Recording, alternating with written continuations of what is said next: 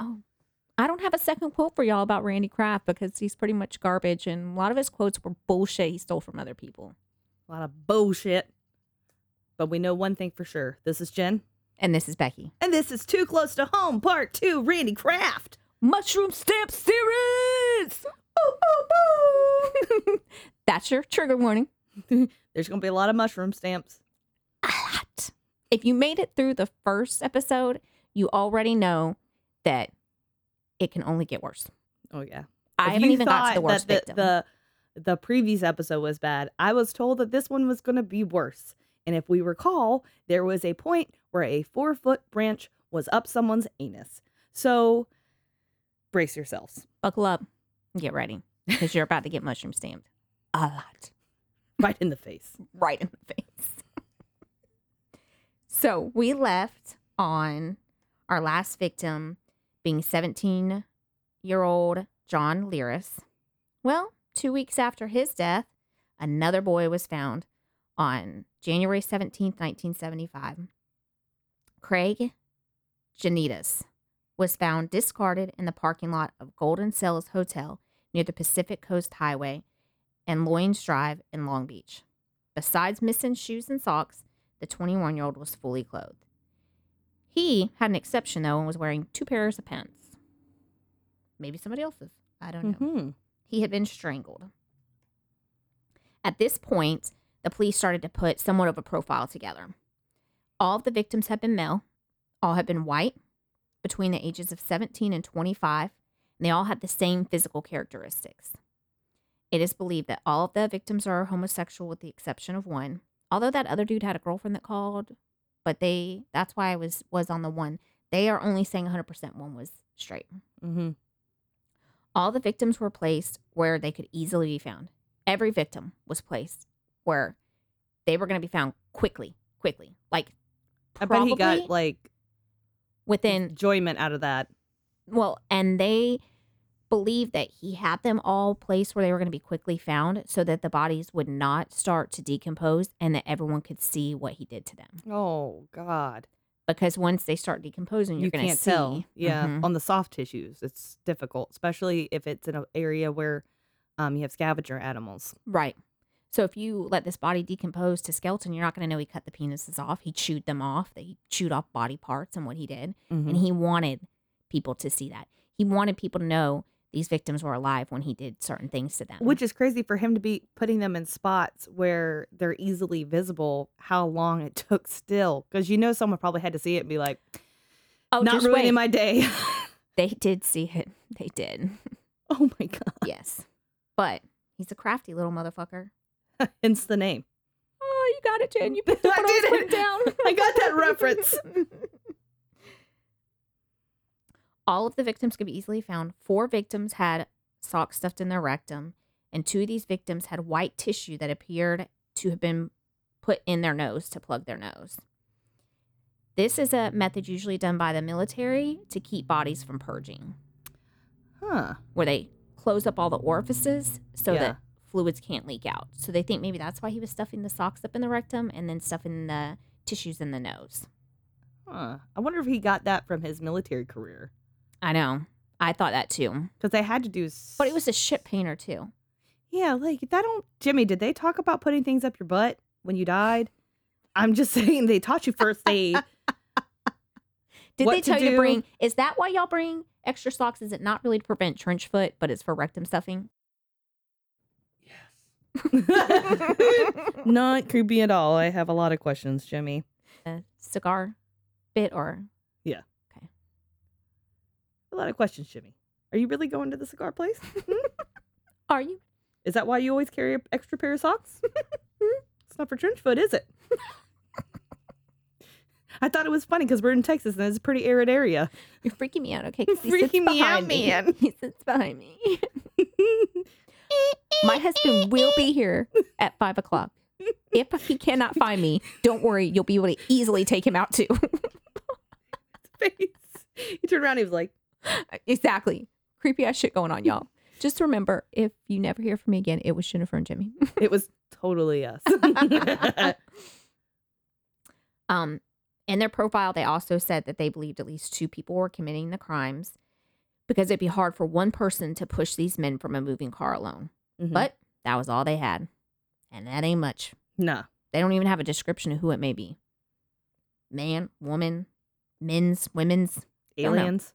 Aliens. The devil himself. March 29th, 1975. 19-year-old Keith Crotwell caught a ride down the San Diego freeway.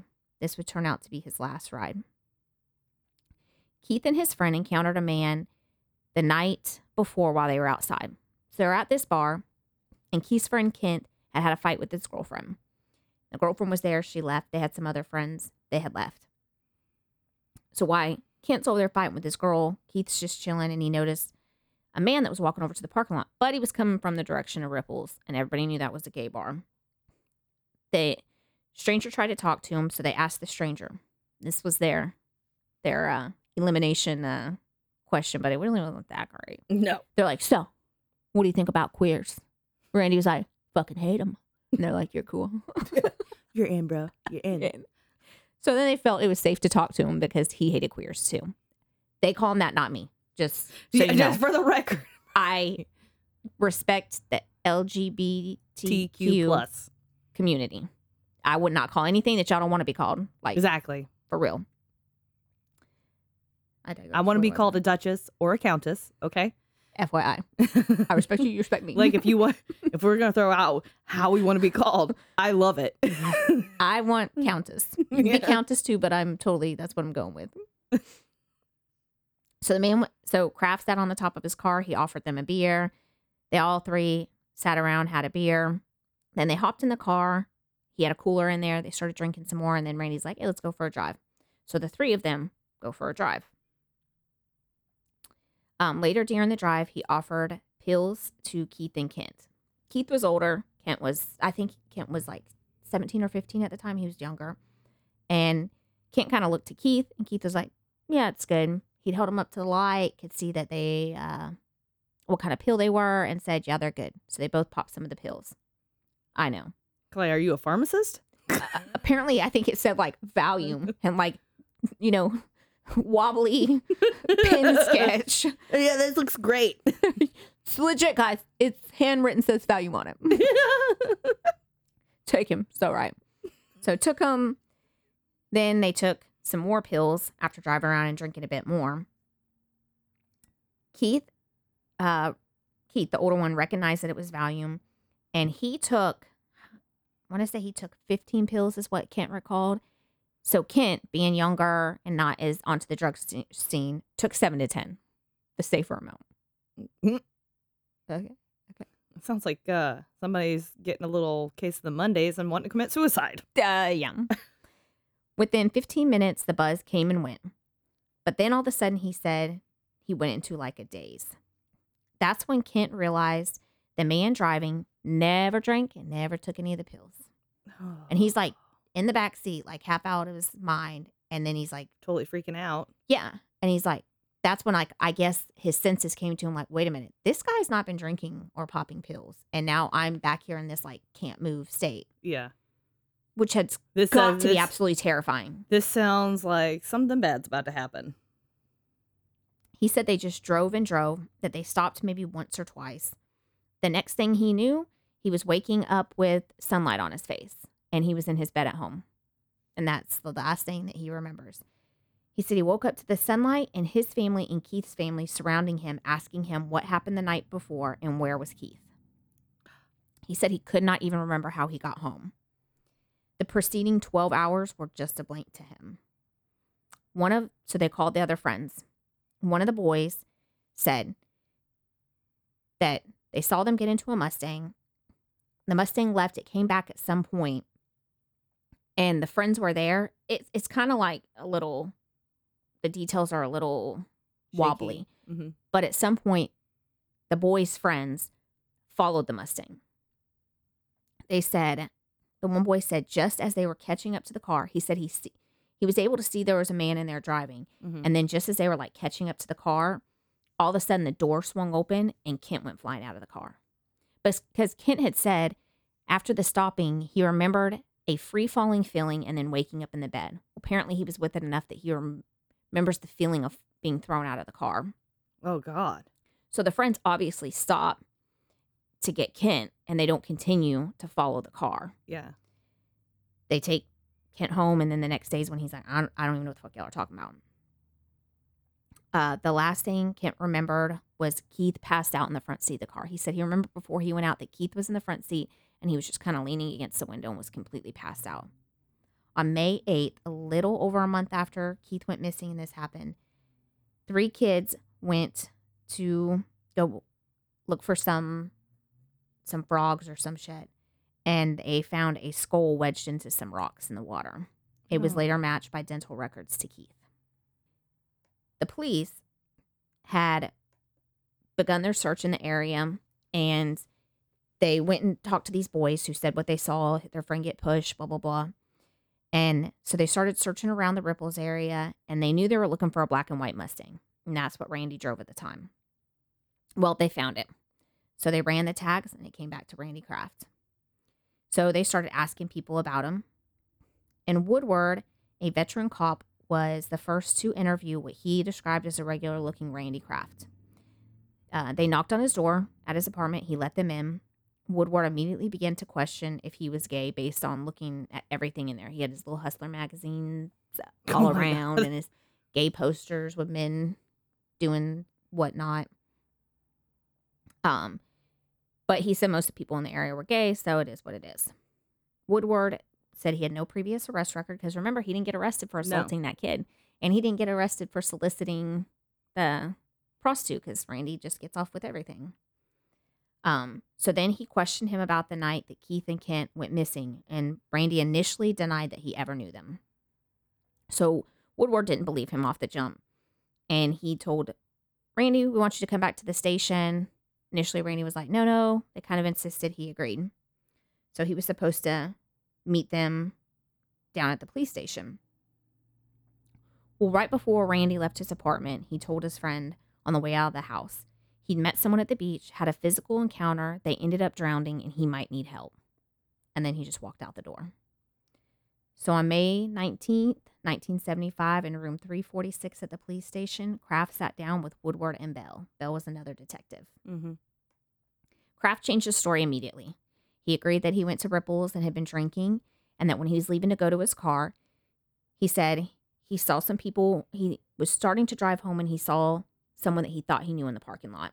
So he pulled over to that parking lot. They asked who it was. He said, I don't know. A lot of us gays don't use our real names, or we just don't tell our names, so I can't tell you who it was. I thought I knew. Right. He said he pulled over to talk to the person, and he saw a guy and a girl having a fight in a parking lot.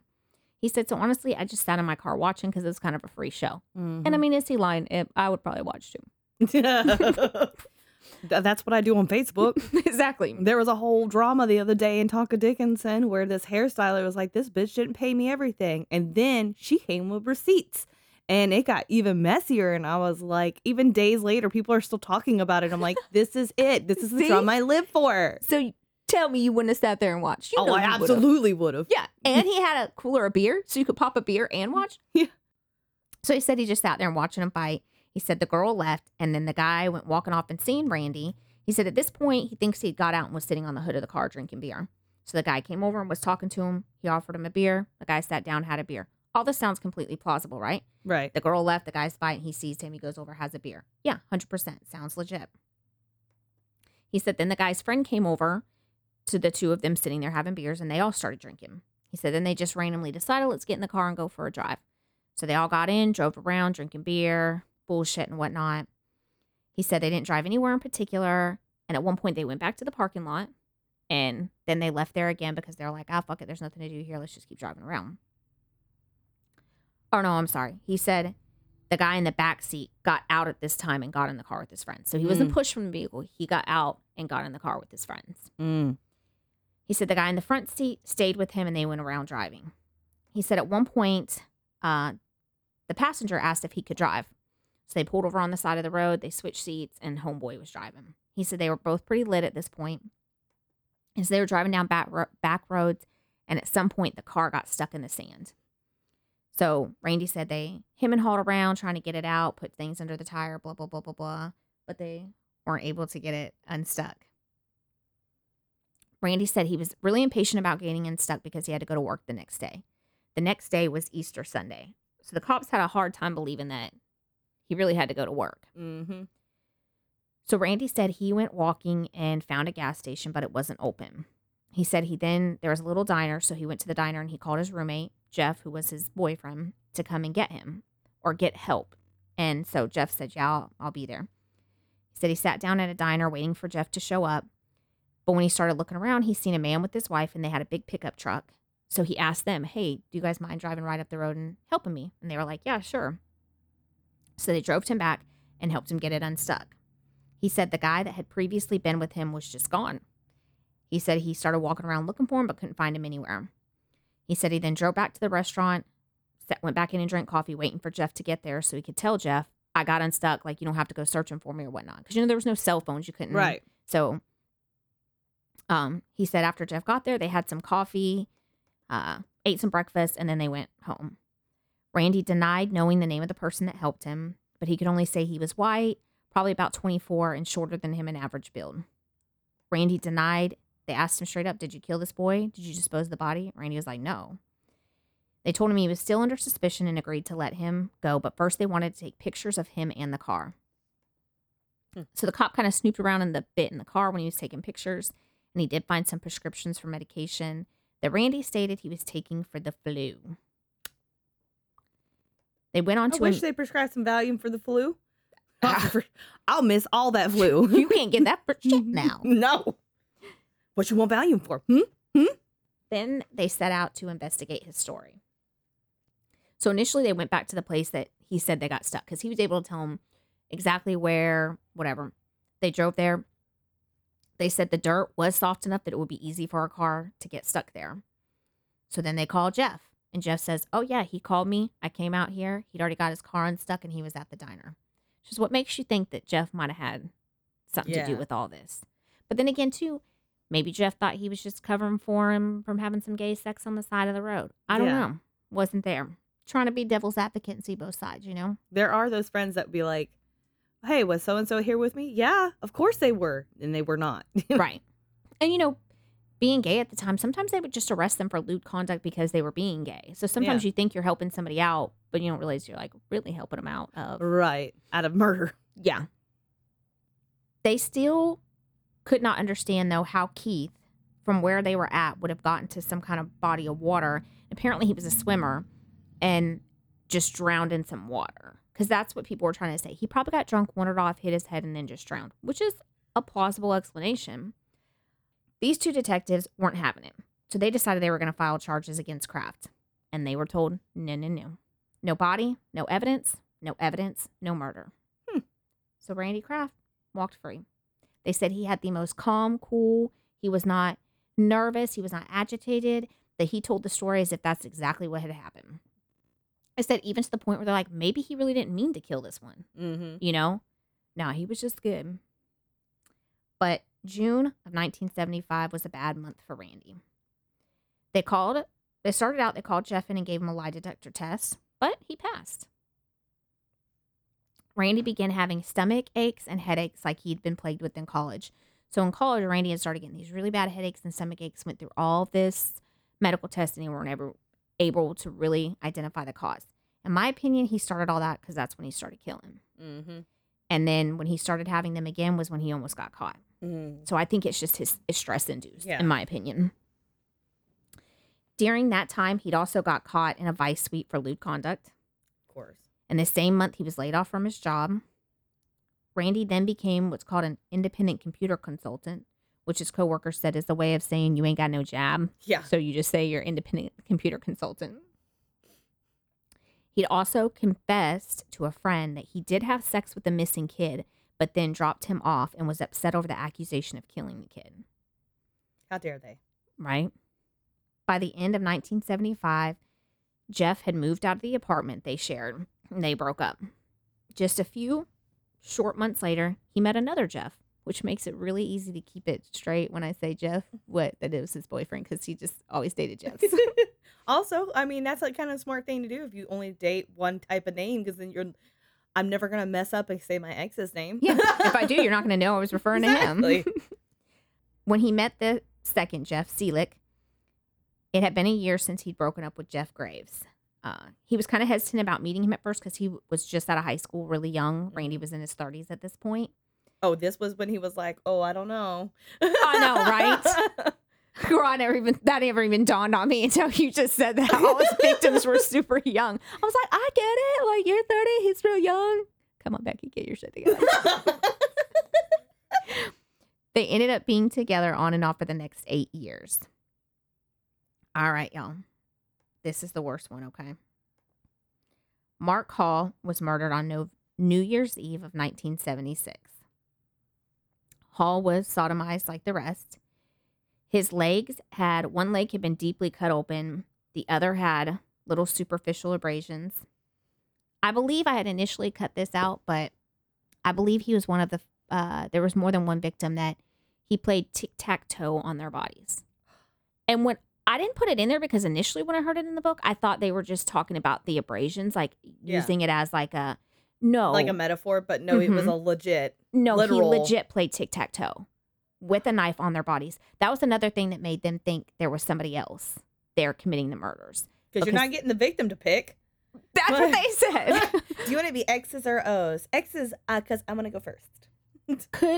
What kind of depravity do you have to play a game of tic-tac-toe on someone's body while they're alive, Jennifer?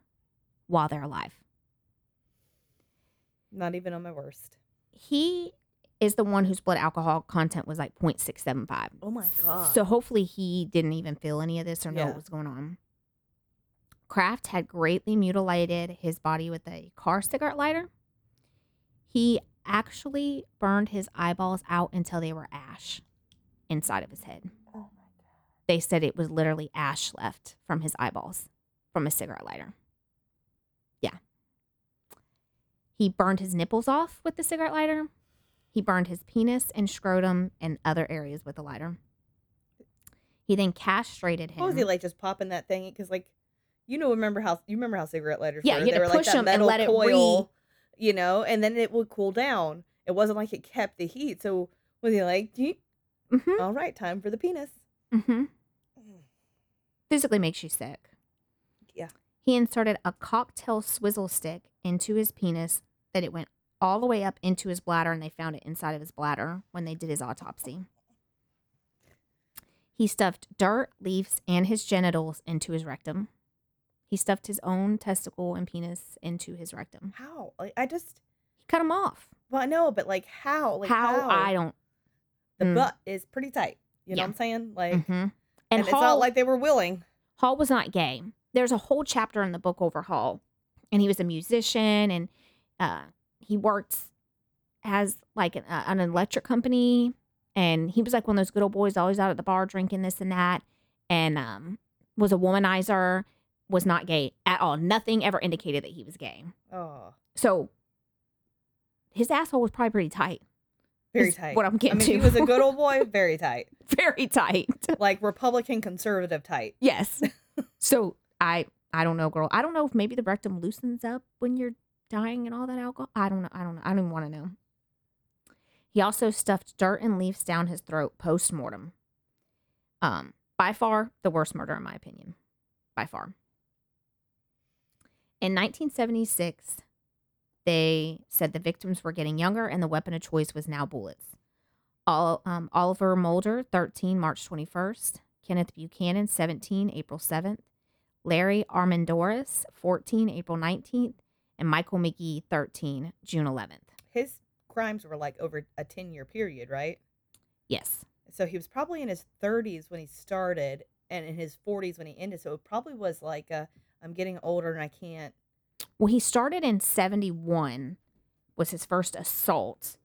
And Kraft was born in 45. 55, 65. So he'd been like in his late 20s. Mm-hmm, when he started. And then by the end of this being his late 30s, closing in on 40. Mm-hmm. That's probably why he was choosing younger victims. Like, those young Marines, though, they's going to be overpowering me.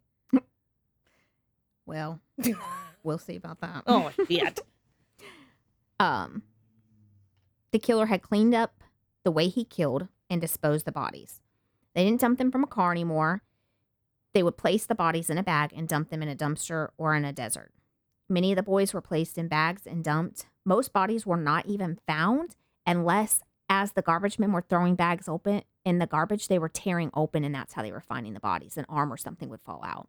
So there's no telling how many were never found. There probably had been once or twice that the trash man said, I can't today.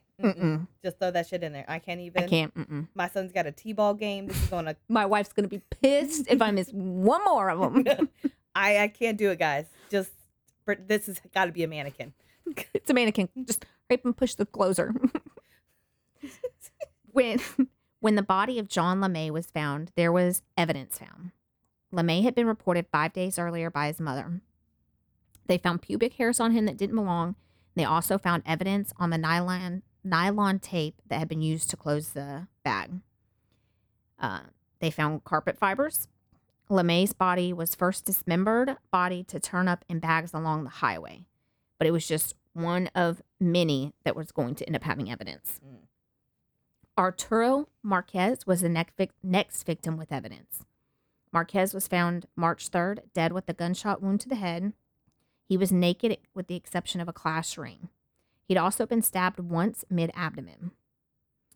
So he didn't have any evidence on the body, but a couple of days after he disappeared, a manila envelope showed up at his apartment with a note written in Spanish and his keys. The note stated these were his keys, so his roommates took the keys to the police. When police investigated the two boys' murders, they found that they had both frequented a particular bathhouse. And they noticed that the days they were at the bathhouse, two other names appeared on the sheets, David Hall and Patrick Kearney. "I'm going to Dave's" was the last thing LeMay said to a friend on the day he died. When the police went to Hall and Kearney's place, ends up they were a couple, they had green carpet. It was just the same as they had found. So they reached down, stole a little sample. Both men had stories that put them at work in a way when LeMay went missing. But the next day, the carpet samples matched the ones taken with the tape. They then went to Kearney's office. They found the same tape used to steal LeMay's trash bags. They returned to the men's apartment later to collect the carpet, and the men agreed, go ahead. They even gave him a sample of their pubic hair. When they returned the hair to the lab, it matched Kearney's hair. When they showed up 2 days later to pick up the men, they were gone to El Paso.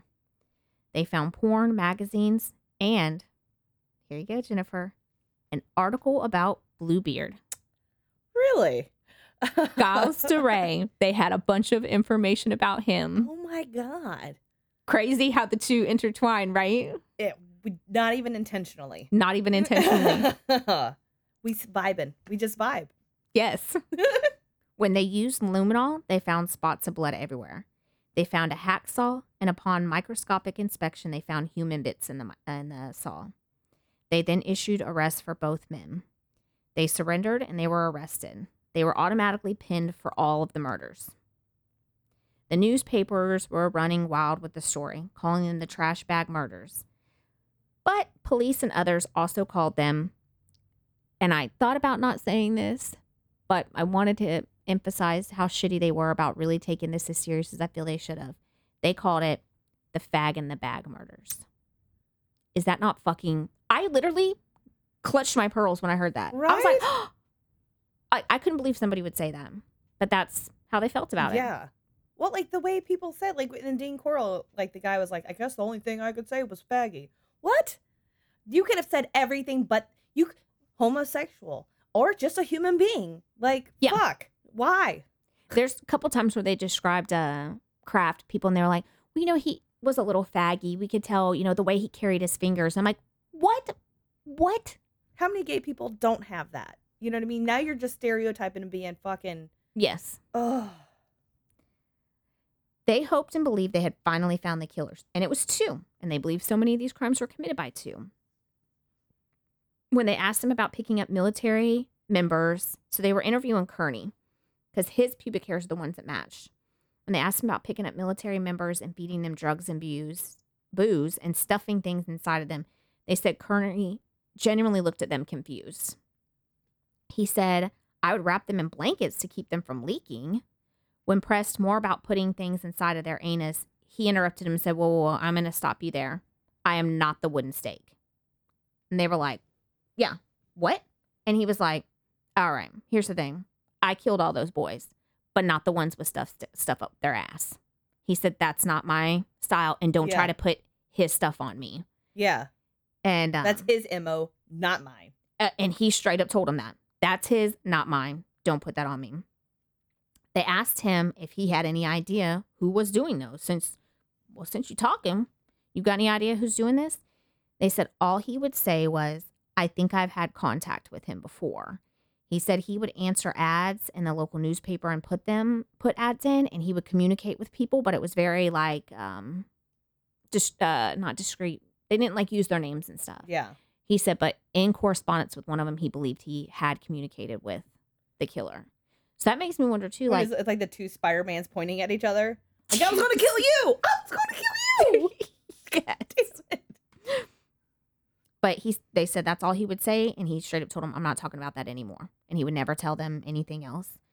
He knew there was another killer, but you made another serial killer cringe. So Kearney was one of the 3 freeway killers at the time. So they got one of them, but he just wasn't, as he referred to, apparently amongst their circles, they called him the wooden stake killer because he kept sticking wooden stuff up people's asses. Oh.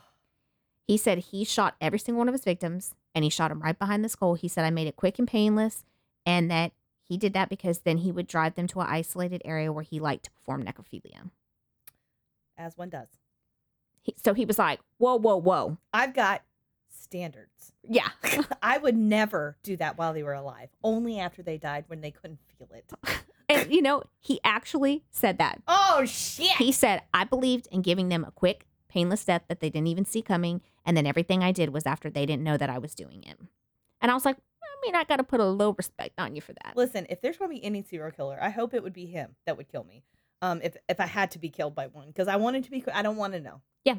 He said the LeMay boy that LeMay had come to his home to see his partner, and they were sitting on the couch, and he said LeMay got up to go change the channel on the TV, and he said instinctively he just pulled his gun out, walked over, and shot him in the back of the head. He said, I didn't even think about it. I just went and did it. And then he had his way with him. And he said his partner was innocent of it all. And after weeks of interviews and searches and all that, they did find that his partner had no idea he had been doing this. He would, like Kraft, get in fights with his partner, and leave, and that's when he would kill people. So his partner literally had no idea. Hill was released, left the area, bounced out, would never return, never heard from again. Kearney recounted all of his victims.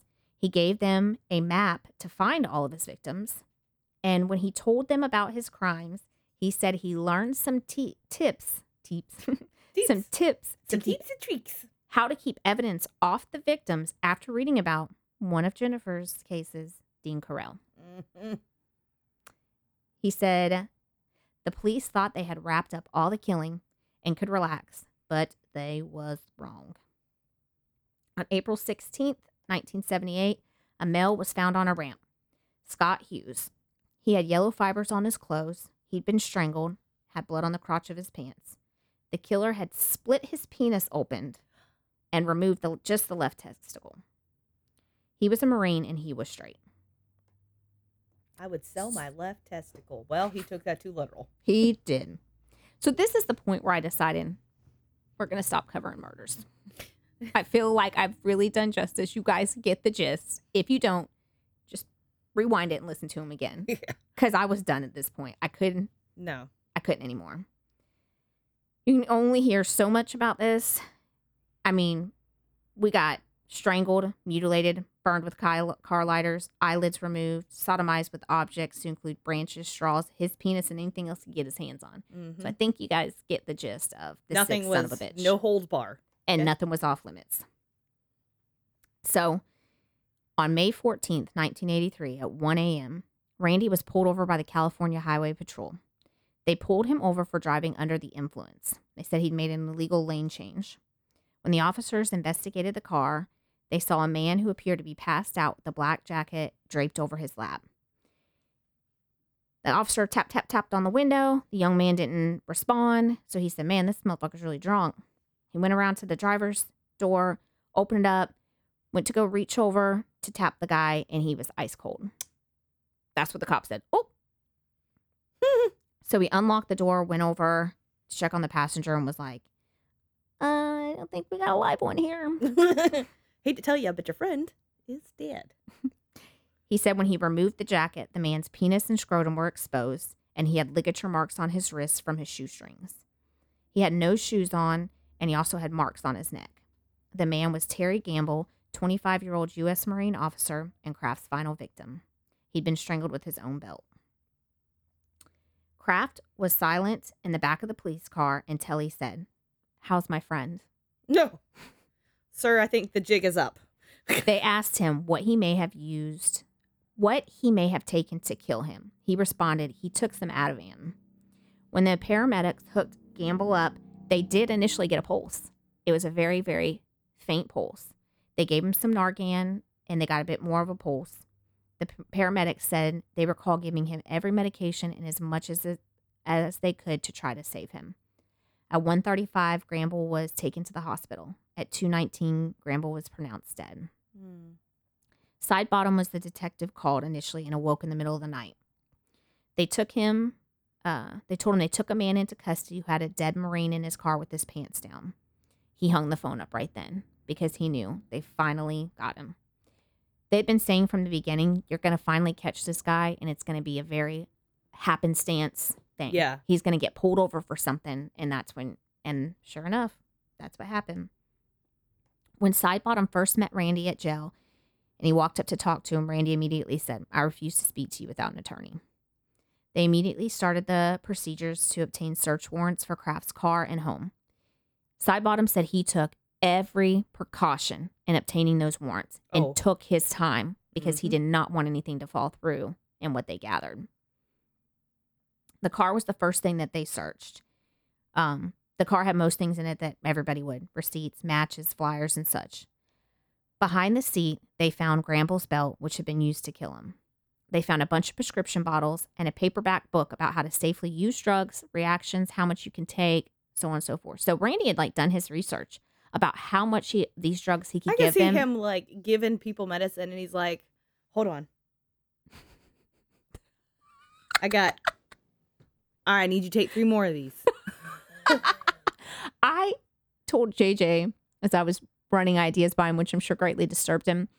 I think that he already knew exactly how much he needed to give them, and he pre-made his own capsules with the amount. Oh, because when these boys took it, it was just the right amount to incapacitate them enough to keep them awake, but inability to have their faculties. And it didn't any suspicion arose because he made his own. Girl, you're so damn smart. That's what I think. JJ's the luckiest motherfucker. Isn't he? I tell him that every day. I don't let him forget that. Damn day. It is a pleasure to be married to this woman. And a privilege. Mm-hmm. Anywho. They lifted Randy Kraft's floor mat, and they found 47 Polaroids of young men, all which were naked young males who seemed unconscious or even dead. There was even a picture of one male on Randy's couch in his house. These are speculated to be memorabilia that Kraft collected from each of his murders as a prize. They then found a briefcase in the trunk. Inside the briefcase, they found a notebook with a mysterious list with some 61 messages. It was theorized to be the list of victims who succumbed to Kraft's crimes. The list of messages, later called the scorecard, ended up giving Kraft his title. The list added up to 65 victims. So there's only 61, but some of them had 2 beside him, which gave the total 65. It started, as the detective stated, as a nightmare. He knew it would take years to match the names to the pictures, to the names in the books, to the books with the pictures. So they're trying to crisscross all of this. A host of additional evidence surfaced after searching his apartment. Articles of clothes that belonged to the victims were found in his home. The fiber of rugs in his apartment matched those discovered at scenes. A couple of pieces of evidence they found also linked Kraft to various separate murders that had gone cold. For instance, his fingerprints were tied with a few other murder cases that had previously been unsolved. Pictures by the side also matched the identity of victims from 3 unsolved crimes. The list itself is just kind of a boring, generic piece of paper. It's a piece of legal pad. Mm-hmm. It's only filled at the top half. He has 31 names on one side and 30 on the other. A smear of something is spilled in the middle, like he spilled some coffee on it. Didn't even have time to make a new list. Yeah. Just Kraft explained the names away as gay friends. He said the list, just what I gave these people because we don't use our real information. The list began with the stable and ended with what you got. There were 7 entries that started with Portland. Following the 7 entries is GR2, one of 4 notations containing the number 2. 2 young men had died in Grand Rapids after sharing a drink with Kraft, which they believe is what the GR2. After that, sometimes the mix and match game became baffling to the detectives. They would match the victim, remove that one from the list, but some of them to this day, they are not sure about. And they don't have the body, so it's not like Mm-hmm. you could even do DNA testing. 6 years after Randy's arrest, police had finally pieced together about 2/3 of the list. Of the 61 entries, they were able to tie 41 deaths to the entries. 43 young men killed between 1971 and 1983. 2 of the entries represented that he'd killed 2 victims at the same time, but 20 of the entries remained a mystery. And 2 victims, Church and Gamble, were not included on the list. So the list had 65, but Church and Gamble made up 66 and 67. Obviously, Gamble was still in the car. He hadn't had time to get back there. Yeah, I hadn't jotted down that one yet. And his victim, Church, was killed shortly before that. He had not found the time yet to catalog them. Gacy killed 33, coming in a close second, and Giles DeRay is the only person to ever be found of killing more people. September 27th, 1983, Randy appeared in court to see if they'd gathered enough evidence against Kraft. Randy initially asked for a change of venue, which was denied. The arresting officers were the first to take the stand, then the autopsy specialist. He told of how Gramble died and what the cause was. He also testified about previous victims with previous injuries. He talked about the similarity with the burns, the genital removal, the sodomization with objects. They said he was really the best person on the stand. He stayed very calm, cool while talking about all this stuff that didn't even appear to faze him. Mm-hmm. But later they said it did faze him, that after all the years of doing all that there was one point that he had talked about, had driven out to take his own life from having to experience all the shit that Kraft did. Yeah. They had to make a special courtroom for where they had Kraft. They had to expand the jury box. They had a few more jury members. This fucking trial took years and was the most expensive trial in the history. They ended up spending $20 million. He went through different attorneys because the first attorney was like, this shit's going to take years and I'm only going to get paid for a little while and then it's all going to be coming out of my pocket. And I'm not really sure I'm down for that. No. But he did initially take it on. He stepped away from the case when Randy Kraft decided he was going to be part of his legal counsel team. No, Jesus. The attorney said, a man who defends himself has a fool for a client. That was in 1984. By the end of 85, Randy had been charged with multiple murders, 16 in Orange County, 2 in Michigan, and 2 in Oregon. He was also the leading suspect in 13 more murders, and this only covered half of the people on the scorecard. With the number of murders implicated with Kraft, it was clear that he'd been committing these murders even when he was dating. So what they later found, corresponding with the victims and with his relationships, is when he was leaving for those days on end, when he was fighting, is when he was committing these murders. And the bigger the fight was between him and his partner, the uglier. The uglier the death was for the victim. Oh. So these guys who were like just strangled and probably raped, I say that. It might have been like over dishes or something minor. But then when you have like Hall, who was absolutely just fucking eyeballs burnt out, they had fought about something serious. Maybe one of the times they broke up, I don't know. They never really went into if they knew what the fights were or whatnot. Even with all of the evidence, there are still more potential victims that authorities could add to Kraft's list. For instance, authorities noticed that some other murders in Oregon and Michigan that weren't on the list corresponded with times that he was there for visits. So he had listed 7 Oregon murders, but there were other times that he was in Oregon and there were murders and they just weren't on the scorecard that they believe He he might may have have lost done. those lists. Yeah. And then on top of that, like, he had a very similar MO for every murder. Like, it was the same several things. So imagine how many of those bodies didn't get discovered and nobody knew. And it's just, oh. And they had no kind of like system to like catalog these victims. A lot of them were just constantly kept on the front burner because they had families. But a lot of these guys were John Does and continue to this day to be John Does. In May of 1989, he was convicted and he's currently on death row at San Quentin State Prison in California.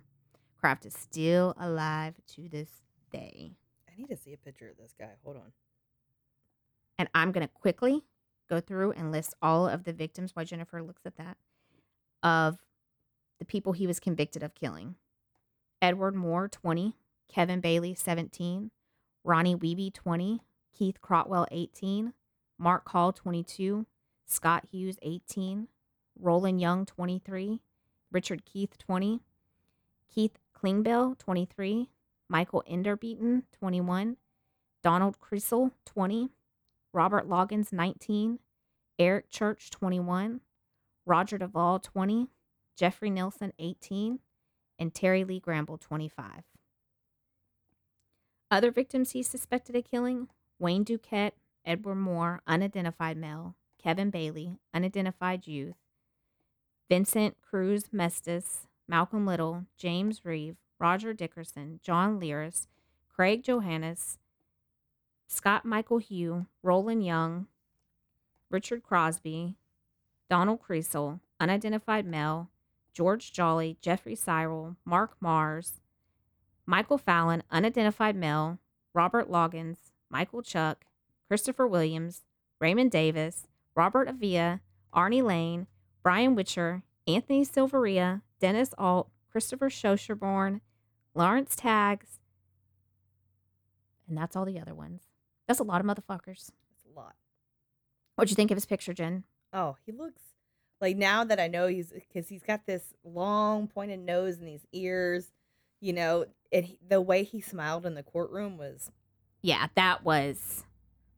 But for the most part. But like when you look back at the older photos of him as a child, they have photos of him in his military service. He just looks like a normal guy. Yeah, he really does. He was a pretty good looking guy as a teenager too. Mm-hmm. He doesn't look like a serial killer at all, in my opinion. No. But yes, like you're talking about that creepy one, huh? Yeah. Just, could you imagine that being the last face? Mm-mm. So that was the absolutely horrifying story of Randy Kraft. Well said. Well told. Thanks. It was painful. I'm glad it's over. You're like, okay, I can scrub that from my brain. Exactly. But do we ever truly? No, we don't. Because I will now forever know of those things that he's done, and you cannot erase those from your memory. No. And initially, a long part of his trial was whether or not they were going to give him the death penalty, which I'm like, the death penalty is made for people like him. Oh, yeah, absolutely. And initially all the families came out and said, kill that motherfucker. And when the 13-year-old boy testified that he had, assaulted, he told him, he was like, I'll do it for you right now. And at one point, Randy wanted to come. He spent a lot of his time in confinement away from everybody because they said immediately when he went in, inmates were already planning his murder. And he petitioned the court to be released and sent to GP. And they said the warden told him, that's not a problem. Sign the paper and I'll do it tomorrow. He said, matter of fact, you're going to save a lot of money for the state because he will be killed the first day that he's out there. Mm-hmm. So go ahead. They were like, okay, be never mind. my guest. Oh, yeah. He was like, he'll be dead. Like, there's no question about it. So then they put him back in GP. An interesting one last fun fact before we wrap up this motherfucker. So he loved to play bridge. He had this group that he played bridge with.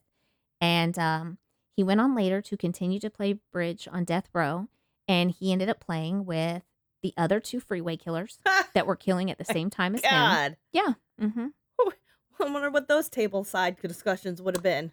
That's exactly what they said on the last podcast on the left. Did they wonder really? What kind of conversations they had at that card game? Just Yes. like the one, like, you know, like they tried to accuse me. Come on, we all knew that was you putting things up their butt, okay? It was not me. How rude. How rude. I killed them all with one shot right behind their ear. I mean, how could you, Randy? So yeah, he ended up being buds with his buds on the outside. So nice. I love a Sweet. heartwarming tale. I do too. I love a happy ending. Oh my God. They were all reunited And it feels so good. Yes. Got some fun murders coming up too. Yeah. Okay. I mean, that makes sense for us. Anything that's not that's fun. Anything that's not impaling. Okay. Yes, much better. Well, So, until next time, stay safe. keep your head on a swivel. And for the love of God, don't bring it too close to home. Or your car. Or, Yeah. you know, just trust randos. Don't take pills from them. Don't. Or You don't candy. know what's in them. Don't take candy from strangers, kids. Oh, yeah. He was also, his boyfriend was a candy maker like Dean Carell's. my Just God. another little 6 degrees of separation. similarity there. Bye. If you enjoyed this episode of Too Close to Home, don't forget to rate and subscribe to us on most platforms. Follow us on our social media at Too Close Home Pod on Facebook, at Too Close Podcast on Instagram, or if you have your own Too Close to Home experience, shoot us your story at tooclosetohome@yahoo.com. Thanks for listening.